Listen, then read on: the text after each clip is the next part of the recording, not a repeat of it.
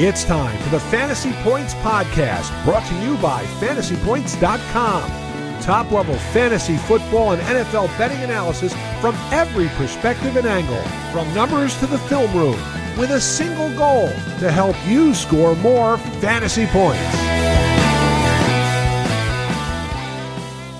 Ladies and gentlemen, you are listening to the Fantasy Points Podcast. I'm your host, Scott Barrett. Today, we're going to be continuing our theme of, breaking down the NFL draft class, primarily focusing on the quarterbacks, running backs, wide receivers, and tight ends. Those are the fantasy eligible positions. That's our focus. And we have a great guest on today, my good buddy, old coworker. You may remember him from The Bachelor or just, all of the good stuff he does over at PFF. He's basically the genius, the mastermind behind all of their draft related content, the great draft guide you have over there. That's Mike Renner. Renner, how's it going, man? It's going great, Scott. It's been way too long, my man. Way too long since we've. It's been like you said, yeah, way too long. And I've been dying to ask you this question. It's a question I've been asking all my recent guests. Renner, what's your ball hair situation looking like? Clean. It's almost summer. I keep it tight. That's the way to do it. You don't want your girlfriend just like, man, he's a mess down there, but I don't really know how to bring that up. So you want to be proactive, like Renner's proactive, like I'm proactive, and support for Fantasy Points is brought to you by Manscaped, who is the best in men's below-the-waist grooming. Manscaped offers precision-engineered tools for your family jewels. They obsess over their technology developments to provide you the best tools for your grooming experience. Manscaped is trusted by over 2 million men worldwide. We have an exclusive offer for my listeners. That's 20% off plus free shipping with the code FP2021 at manscaped.com. Renner, man. So excited to talk ball with you. First question. Now that we got the ball hair thing out of the way. I was going to say, last time I saw you, some girl told us she banged Greg Oden, and now we're talking about ball hair. It's something that always comes back around to it. Yeah. That's what we do on this podcast, man. All right. Getting serious. You have Justin Fields, number 3 on the official PFF big board. Yes. Just came out a few days ago. Trey Lance, number 10. Mac Jones, number 14. How egregious of a mistake would it be for San Francisco to take Mac Jones over Justin Fields at the 103? I struggle to call it egregious mistake. We're still projecting for these guys and what they could be. And obviously you're the play caller. It's what you feel comfortable with. Kyle Shanahan there, obviously. But to me, you're chasing the guy that can give you year on year on year high level play, no matter what's surrounding him. To me, that can be Justin Fields. I think Mac Jones is going to be very dependent on situation, on basically offensive line, the receivers that he has there. And yeah, you have a very good situation right now in San Francisco. And like, you could win a Super Bowl with Mac Jones because if he's playing, top 12 to 15 quarterback in the NFL range on a rookie deal, that's very valuable. But I just don't think he's going above and beyond. And like all these knocks on Justin Fields are like, oh, his processing, the blitz. And it's like, no one's talking shit about his accuracy. No one's talking shit about his arm strength. How many quarterbacks in like NFL history have a cannon for an arm and are accurate, one of the most accurate quarterbacks in college football, and are then suck in the NFL? It's like, how does that fathom? Like, I can't see a scenario where that's the case. And so and it's not even like he's putting the ball in harm's way either, like decision making in terms of like throwing bad picks. That's not on his tape either. So there's really, the knocks are kind of, in my opinion, getting well overblown to where, man, like it would be a mistake. I struggle to call it super egregious, but in my opinion, it would be a mistake to pass on Fields. Yeah, when you hear specifically those two quarterbacks brought up, it's like, oh, well, Mac Jones, his floor is so high. And then Justin Fields, his ceiling is just, drool inducing. How would you, protect those guys if you could? And like, I mean, Mac Jones, the talk is all about his floor. I mean, is his floor already better than even Jimmy Garoppolo? No, I don't think it necessarily is. And it's because we haven't seen him do anything like what he's going to do in the NFL. It's, I think, the biggest issue I see on Mac Jones's tape. Like, he's maneuvering these pockets that are just unrealistic consistently, that you're never going to see in the league. Like, he can slide any which way and he has space. And I think that's the biggest thing I worry about, is that this guy's just never seen pressure. Like, he sees blitzes and like carves up blitzes, sure, but he's never seen real pressure from like a 4-man rush at any point in time in his Alabama career. And that's just, if you just have that confidence, you can't simulate what it feels like to not have that confidence in your offensive line.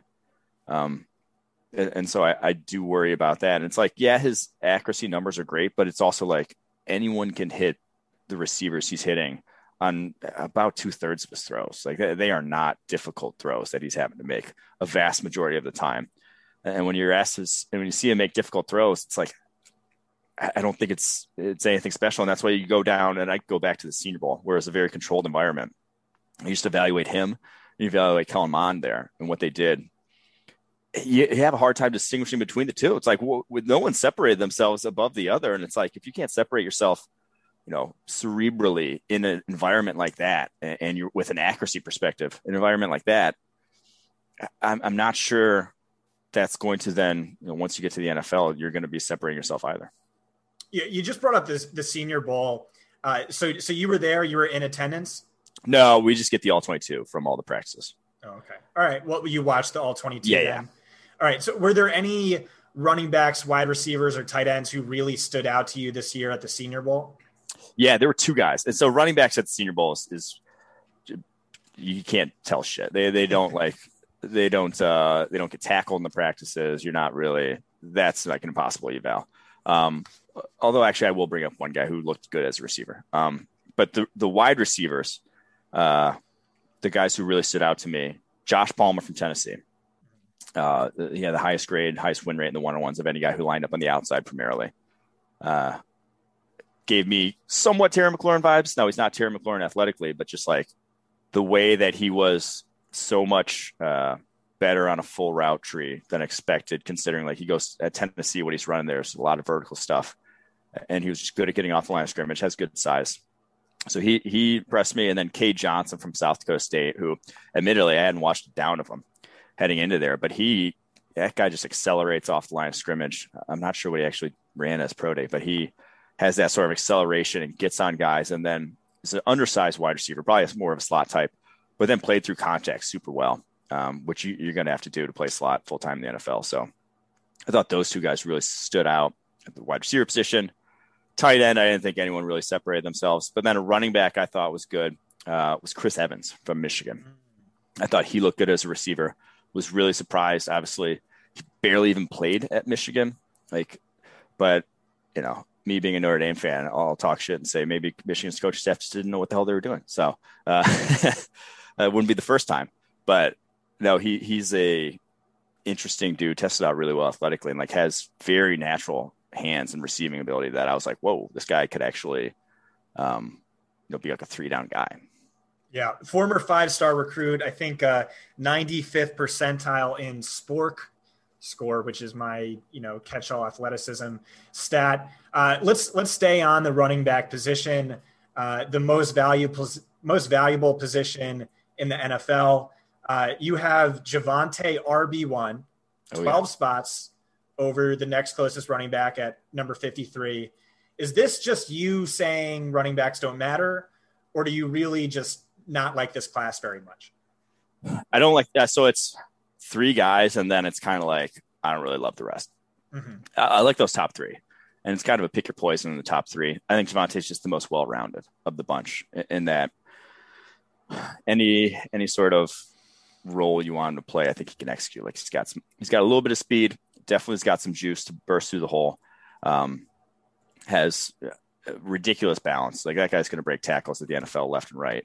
And then I thought was good as a route runner. Hands are still a work in progress, but I think you can get there in that regard. So, yeah, I just think the best all-around guy, whereas ETN, home run threat, you can't beat him. That speed, the acceleration is different. Najee Harris, power back between tackles, goal line, does that in the sleep, but I just don't see acceleration in the open field. I think his tackle breaking ability will take a hit in the NFL compared to what he was in college when he's, the 23-year-old playing with 19-year-olds. Yeah, so it's interesting to hear you call Javonte the most well-rounded back in this class. I get why you like him. I get why PFF likes him. The best missed tackles forced per touch number of any running back since you guys have been grading college prospects in 2014. He did that in 2020. I think also by yards after contact per attempt, it was a top 3 season. Just absolutely absurd. But again, you said well-rounded, and I concede to the running backs don't matter crowd that, yes, the running back position is devalued and should be devalued. But I think they underrate the importance of specifically pass catching running backs like an Alvin Kamara, Christian McCaffrey. I think they really do matter. You see, the best offenses, the best offensive minds in football really going out of their way to target running backs, Bill Belichick, Sean Payton, Andy Reid, et cetera, et cetera. And again, you said Javonte, most well-rounded back in the class, but he didn't see a lot of targets, a lot of catches, a lot of receiving production. I guess because Michael Carter was there. I don't remember your comp. I think it was Gio Bernard. So why don't you talk about Javonte's pass catching upside and how that compares to a Najee Harris or Travis Etienne? So that's the thing. It's like when he ran routes, I thought he got open better than those other two. Like Najee Harris has very good ball skills, probably the best ball skills of any of the running backs in this class. Like he can make catches outside his frame, but he's also not super sudden. I mean, he's 230. He's not going to, shake a linebacker and get open on the Texas route. I think Javonte, when he did that, you saw him fully capable. ETN, I'll give him that too. Like ETN really improved his receiving ability over the course of his career, made a point of doing it, and got targeted on some more vertical routes and can bring that to the table. Actually, I think he led college football all running backs in receiving yards last year, ETN. So actually was featured in that regard and did well. But I just think Javonte, I was talking about well-rounded physical skill set, and that the other two are kind of one trick in what they do, like speed ETN, power for Najee.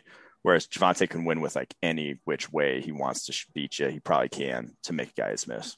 Mm-hmm. So do you think, Najee or Etienne are more landing spot dependent where it really matters whether it's an inside zone or outside zone scheme? Yeah, I think so.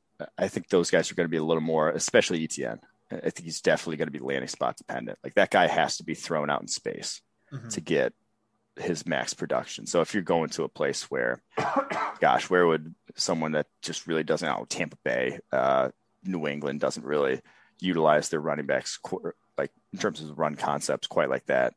I'm trying to think whatever. But I do think ETN has very high sort of, like I said, landing spot dependence, almost similar to CJ Spiller from back in the day, where it's just 1 year could be awesome. And then 1 year it's oh shit, what happened to him?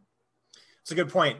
So from a fantasy perspective, all we really care about is bell cow or bust. We want every down running backs who are targeted heavily in the passing game. So just sticking with those 3 running backs, Najee Harris, do you view him as an every down bell cow? I know he's gotten comps to Matt Forte and Steven Jackson. Yeah, 100%. That's his selling point, is you're going to give him every touch you give to your running back and feel completely fine doing so. We know Mike Tomlin wants that in a running back, and it seems like that's the guy they've locked onto, and it's not hard to see why.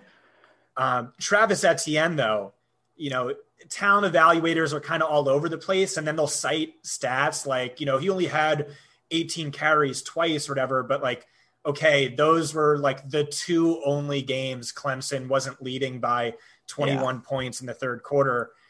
Do you think Etienne is a bell cow? Like you said, he led college football running backs in receiving yards last year. I do. I also think he will be. Now, to the degree that you would utilize Najee Harris, probably not. But I think he even made a point of it himself of wanting to be that. And that's why he got up to 215 at his pro day, even though maybe it was carrying some bad weight. I think he wants to be the every down guy in an offense. Yeah, he had a consensus round 2 grade by the GM advisory committee and decided to stay back in school. He was like, I'm not leaving for no second round grade. And the one thing they told him he needed to work on was he needed to be better in the passing game. And, he was phenomenal last year. So clearly that all that stuff's important to him. And Javonte, like you said, you think he can be, or you think he should be? He has that untapped potential. I think he can be. I think as a route runner, he's already there. Like, he gets open. He just has some drops on tape. Like, it doesn't have quite the sort of, I guess, the prowess, the receipt, like the hands at this point. But again, ETN didn't 2 years ago either. So it's something that just like reps. Right. And Javonte is a full year younger than Travis Etienne, who's a full year younger than Najee Harris. So definitely some untapped potential there. Another running back I think has untapped potential, and you might disagree, is Kenneth Gainwell. Is your RB9. This is a guy who was a quarterback in high school, didn't really play his true freshman season. The next year, he's their bell cow. He's, breaking all sorts of records. He's pushing Antonio Gibson to wide receiver. And then we don't see him last year. He opted out. And you have to think, all right, so it's a 1 year sample, but he was awesome in that 1 year. And, his only 1 year being a full-time running back, is there more to his game? And then Khalil Herbert is your RB6, which is really low if you're Chris Sims, really high if you're anyone in the dynasty community. So why don't you tell me what separated those two running backs for you in your rankings? To me, it's the size aspect. Gainwell just is not going to run with power. And so you're not going to give that guy between the tackles concepts. You're not going to have him doing that in your offense. So I think he'll be throwing the ball a good deal, but I just don't think you're ever going to see 20 plus rushes for a guy like that. Herbert, on the other hand, I mean, only, I want to say 212 at his pro day, but 5'9", 212 is that's a thick 212. It's still a very good athlete. And just like the past 2 years, his tape is excellent. I think he averaged over 8 yards per carry over the last 2 years. And yeah, it's coming at Kansas and Virginia Tech, but it's like, sometimes it's not really, it's tough to fake 8 yards a carry in the college football. Like, he was getting the job done, also doing it as a returner as well. Had a kick return touchdown, I believe, this past year, maybe got called back. But real speed, I think he ran a 4.5 flat at his pro day, and like a one cut type of explosive dude that the only knock on him is that he's old at this point and really only had the 1.5 years. Mm-hmm. So my next question on this where did Sims have him though? Did Sims have him super high? I think he has him RB3. Man, that guy, love it. Love it. Okay. Next question is apparently not a question. I'm just reading it off. It just says block out indeterminate amount of time to spend gushing over Kyle Pitts. Oh, I'm gladly, man. I'll just give a spiel. The guy is 20 years old. That's the craziest thing to me. It's 20. And I would get people at the beginning of last year were like, oh, he's a wide receiver, not a tight end. And I'm like, how, do you realize what most 19 and 20-year-olds look like? Like, you can gain muscle at that age. When your frame looks like Kyle Pitts' does, when you have the biggest fucking wingspan of any tight end measured ever, you can get bigger. And he's still going to get bigger. And it's like George Kittle, when he was 20 years old, weighed 225 pounds. He was listed at Iowa as. So this guy's way ahead of the curve. He really is just a different breed than any guy we've seen ever at tight end. Mel Kiper said that too. So I'm in full agreement. My hot take, I tweeted out in, I think, January or December, was he's going to be in the Hall of Fame, and I'm not allowed to talk about him without a paywall from this point on.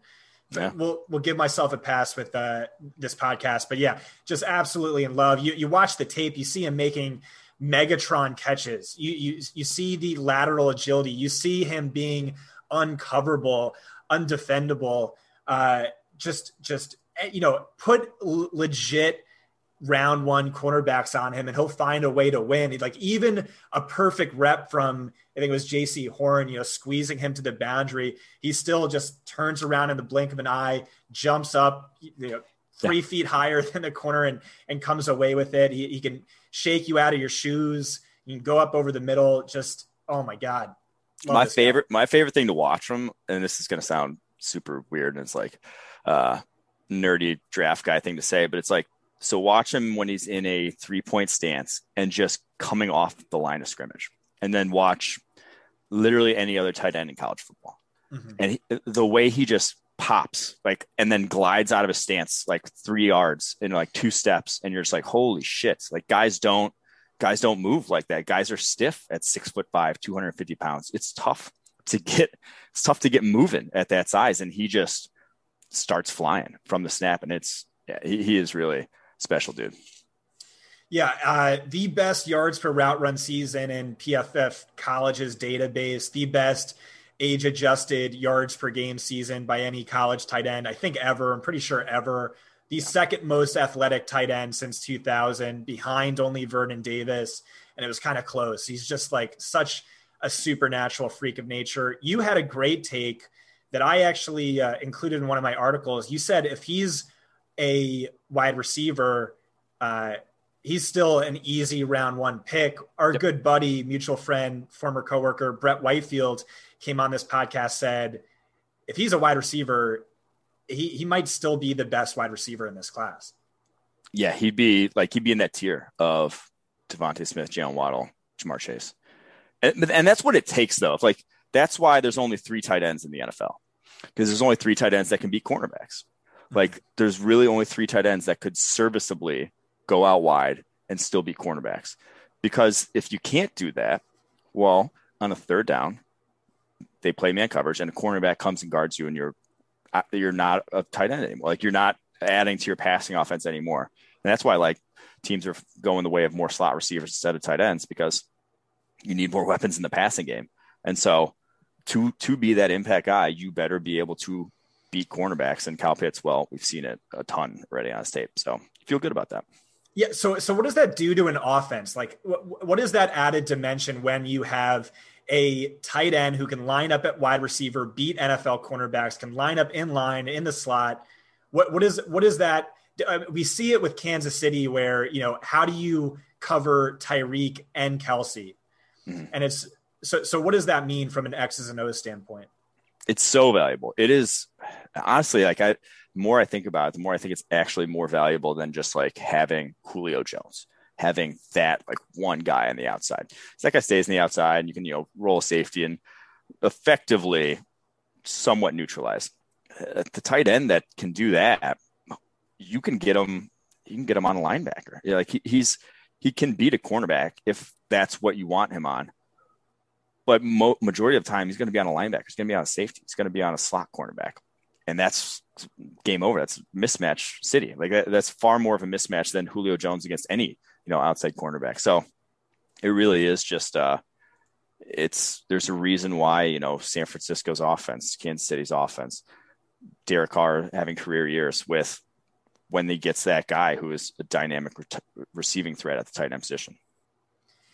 Yeah, that was the argument I made. Your coworkers at PFF said like tight end is one of the least valuable positions in football. And my argument was, okay, on the whole, maybe I could see how the numbers bear that out. But if you just look at the top 3, let's say, or the top 5 at each position, then tight end is going to be one of the most valuable positions. I thought, Rob Gronkowski in his prime was more valuable than any wide receiver. Especially you factor in the blocking, Gronk and Kittle both. Pitts, do you have any concerns with his blocking? I mean, I don't think it's that important just because of what we said with him as a receiver, but no, again, because, he's not going to be, not Gronk. Like, we're realistic expectations. That's not how he's going to be.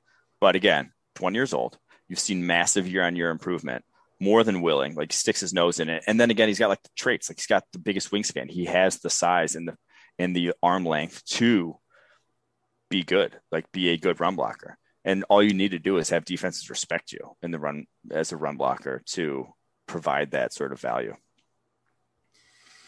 And for fantasy, that's really important. So like a Darren Waller and Travis Kelce, basically wide receivers masquerading as tight ends, that's more valuable than being the A+ blocker Gronkowski and Kittle are.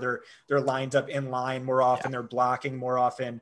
And Pitts definitely profiles as clearly we're putting him in the Jamar Chase, Jalen Waddle tier as more of that wide receiver masquerading as a tight end.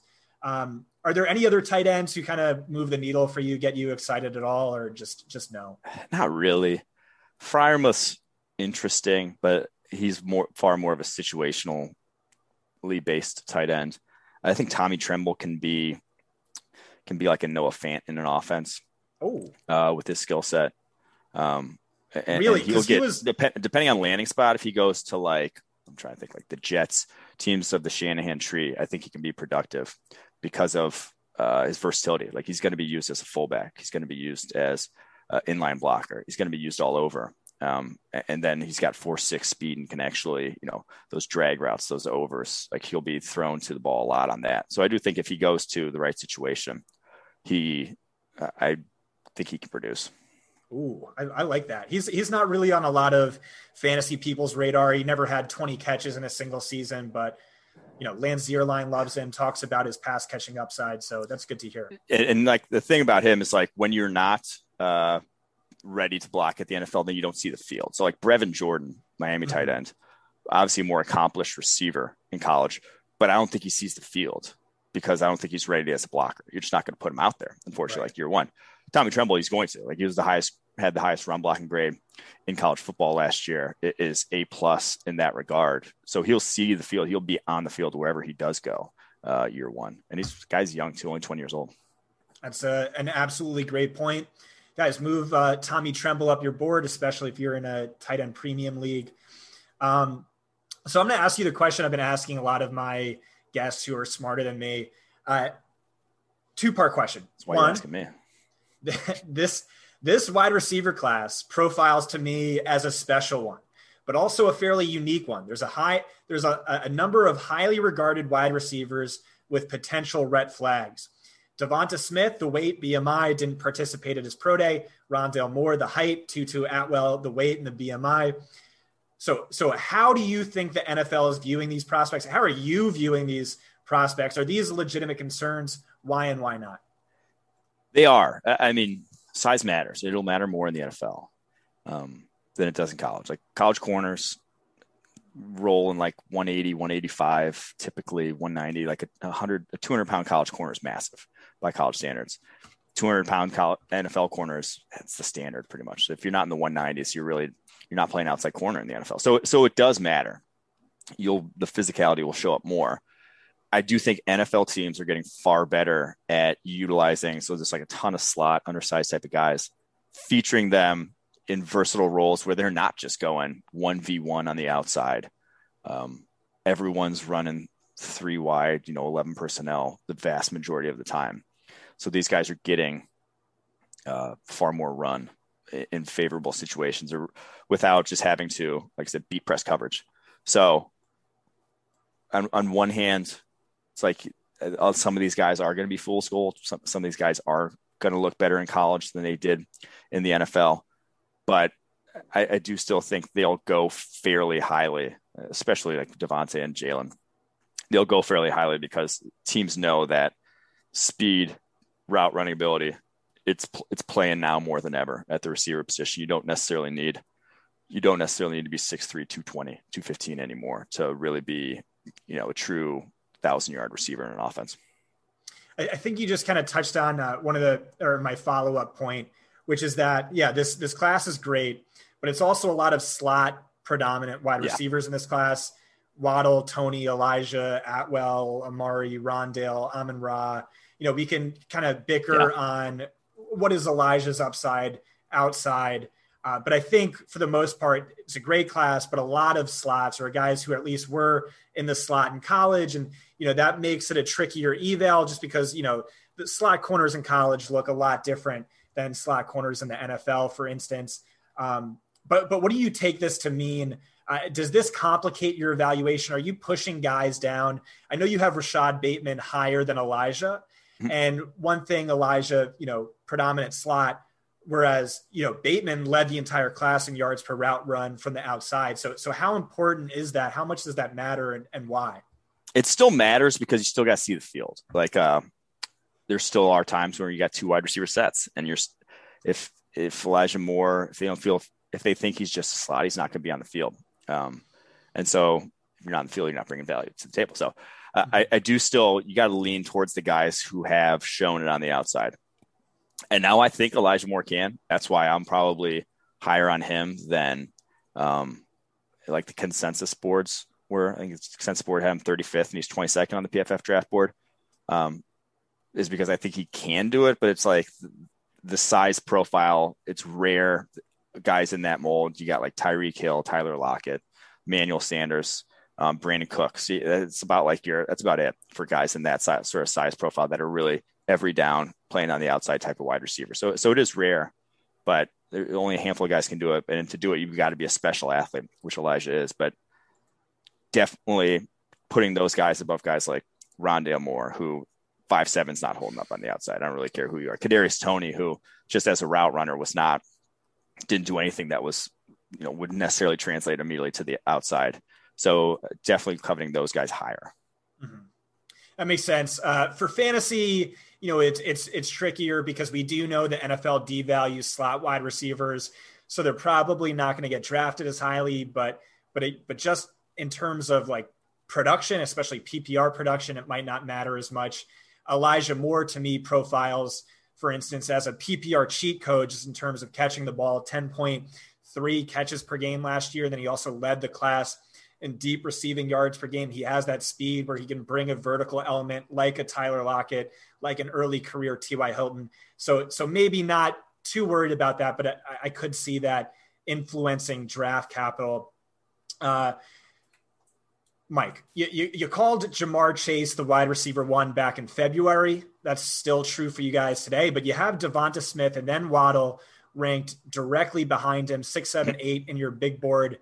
How close is it between them? Is it, like you said, just that one big tier, or, Jamar Chase is the next AJ Green, Julio Jones? It's super close. Chase, you just feel the most confident with his basically physical profile. The other two, it's like what's Devontae's 6'1", 166, Jalen Waddle 5'10", 183. It's unique. That's not what the guys putting up consistent 1,200 yard seasons look like. They look like Jamar Chase. They don't look like Devonta Smith, Jalen Waddle. So that's really all it is at this point, is the physical profile. Mm-hmm. Just in terms of on-field production, they're just splitting hairs. They were all absurd. Like Waddle on a per opportunity basis is like one of the best in college football history, in terms of like how much he produced, given how often he was on the football field, was far and away led the class in yards per route run by like a half yard. So, right. But at the same time, I mean, he was basically their second string wide receiver. He was playing behind Henry Ruggs, Jerry Jeudy. Mm-hmm. Is that a concern? A little. I think it's more because they always saw him as the slot in that offense. And I think that's going to be primarily his role in the NFL. And it's like Jerry Jeudy was a fucking damn good receiver in his own right. Jerry Jeudy was the slot there before him. And so that's it wasn't like he was competing for Henry Ruggs for playing time. He was competing with Jerry Jeudy. And it's like, there's no shame in not being able to usurp Jerry Jeudy. Right. And just to remind everyone, Jerry Jeudy, absolutely love him. He's going to be one of our must draft players this year. Greg Cassell last year said he was far and away the best wide receiver in the class, and it was a loaded class. Comped him to OBJ and Antonio Brown. Maybe playing out of position with KJ Hamler on the slot, pushing him outside. Quarterback didn't really do him any favors there, but that part too. We love some Jerry Jeudy. All right, so I'm going to ask the question that everyone wants me to ask, which is just, who are some of your favorite sleepers in this class? You brought up Palmer, you brought up Cade Johnson. Who are some guys who, Dynasty Twitter might not be on, but you think, hey, they could sneak into round 3, day 2, and there's a lot to like with their game.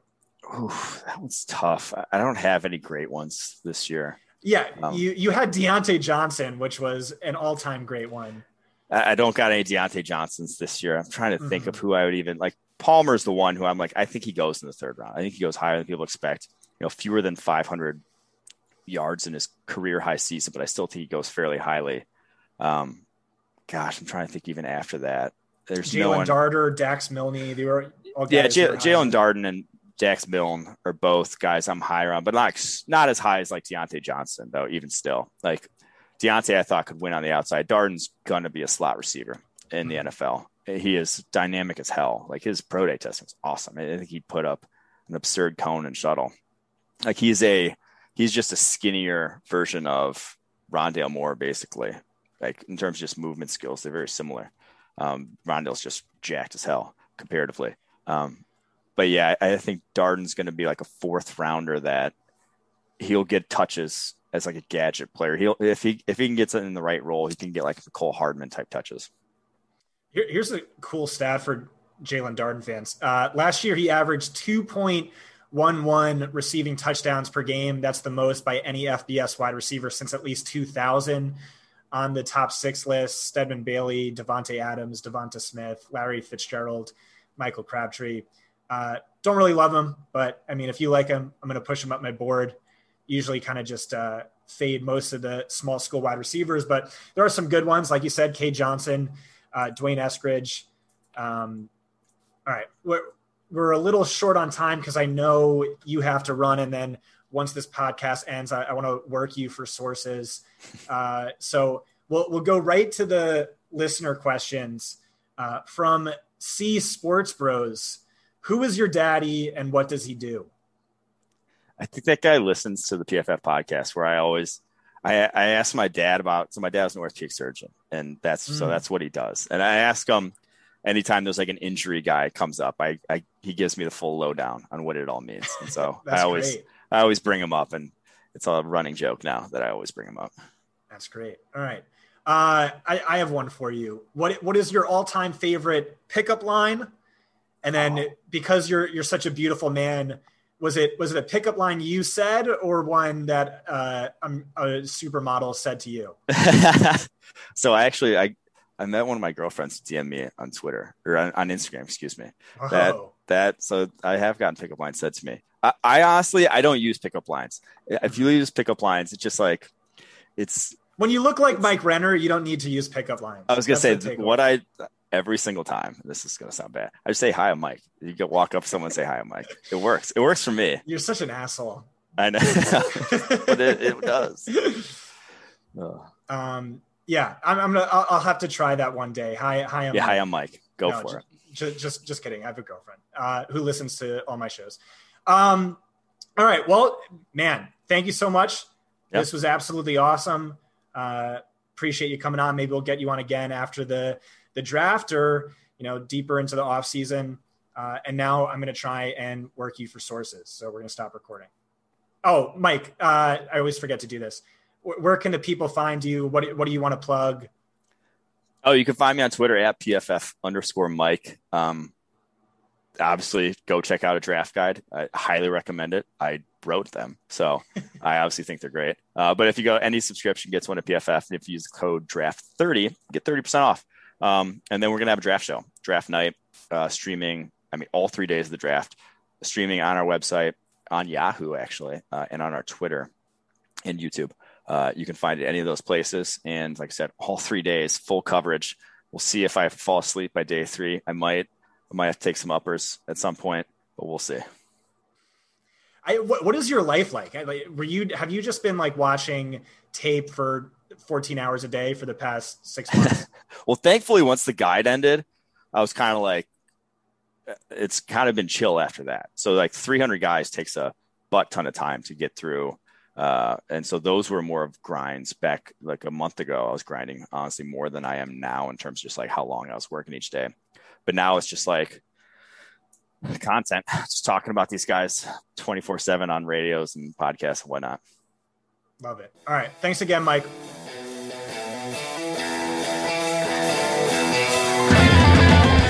Thanks for tuning in to this edition of the Fantasy Points Podcast. Remember to subscribe, rate, and review on your favorite platform.